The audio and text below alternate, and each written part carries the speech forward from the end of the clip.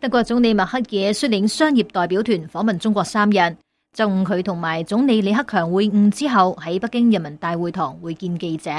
李克強回應香港問題嘅時候表示，中國政府支持特區政府依法止暴制亂，要相信中國人有能力智慧辦好自己嘅事。香港的事情，中國政府在多種場合就近期出現的問題反覆表明了態度。中國政府堅定不移地維護一國兩制、港人治港，高度支持，而且支持特區政府依法止暴制亂，恢復秩序，也是為了保護維護香港的長期繁榮穩定。要相信中國人有能力用智慧辦好自己的事。默克爾擔任德國總理14年裏面，今次已經係第12次訪華，亦都係香港爆發反修例示威以嚟首位訪華嘅國家領導人。外界期望默克爾訪華期間能夠就香港局勢表達關注同埋支持，同埋要求北京恪守一國兩制承諾，尊重香港基本法，保障法治同埋自由。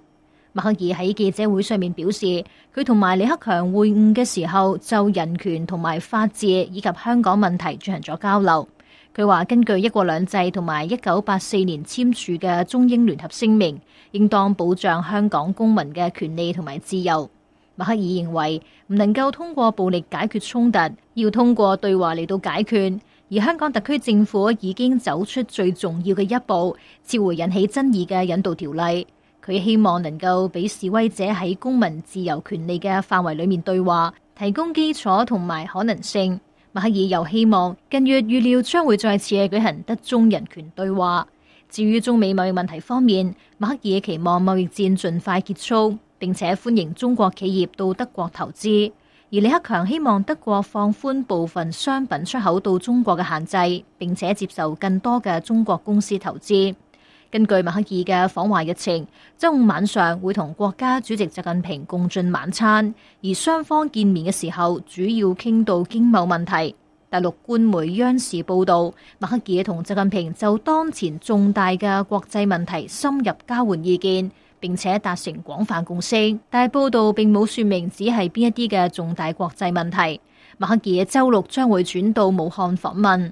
旅居德國嘅民主人士費良勇分析，就算香港反修例風波已經引起國際社會嘅高度關注，但由於事情越演激烈，甚至已經牽涉到政治同埋主權問題，就算默克爾過去喺人權議題上面都表現得非常敢言，但係今次嘅訪華，佢首要嘅任務仍然係經貿為主導，因此相信默克爾只會點到即止。英國也已經表過多少次態了哈，因為英國跟香港是有很大的關係的。那麼德國的話跟香港雖然沒直接關係，但是因為香港問題會影響到整個國際金融局勢，默克爾會不會直接談到香港的問題，直接建議怎麼處理，這我們不知道。香港局勢變得非常複雜了，我覺得它不僅僅就是個人道問題，香港確實涉及到政治問題。我覺得默克爾不會對香港問題說得太多，嚴厲地批評中國的人權問題。台灣中央社引述一名德國高官報道，默克爾出訪之前，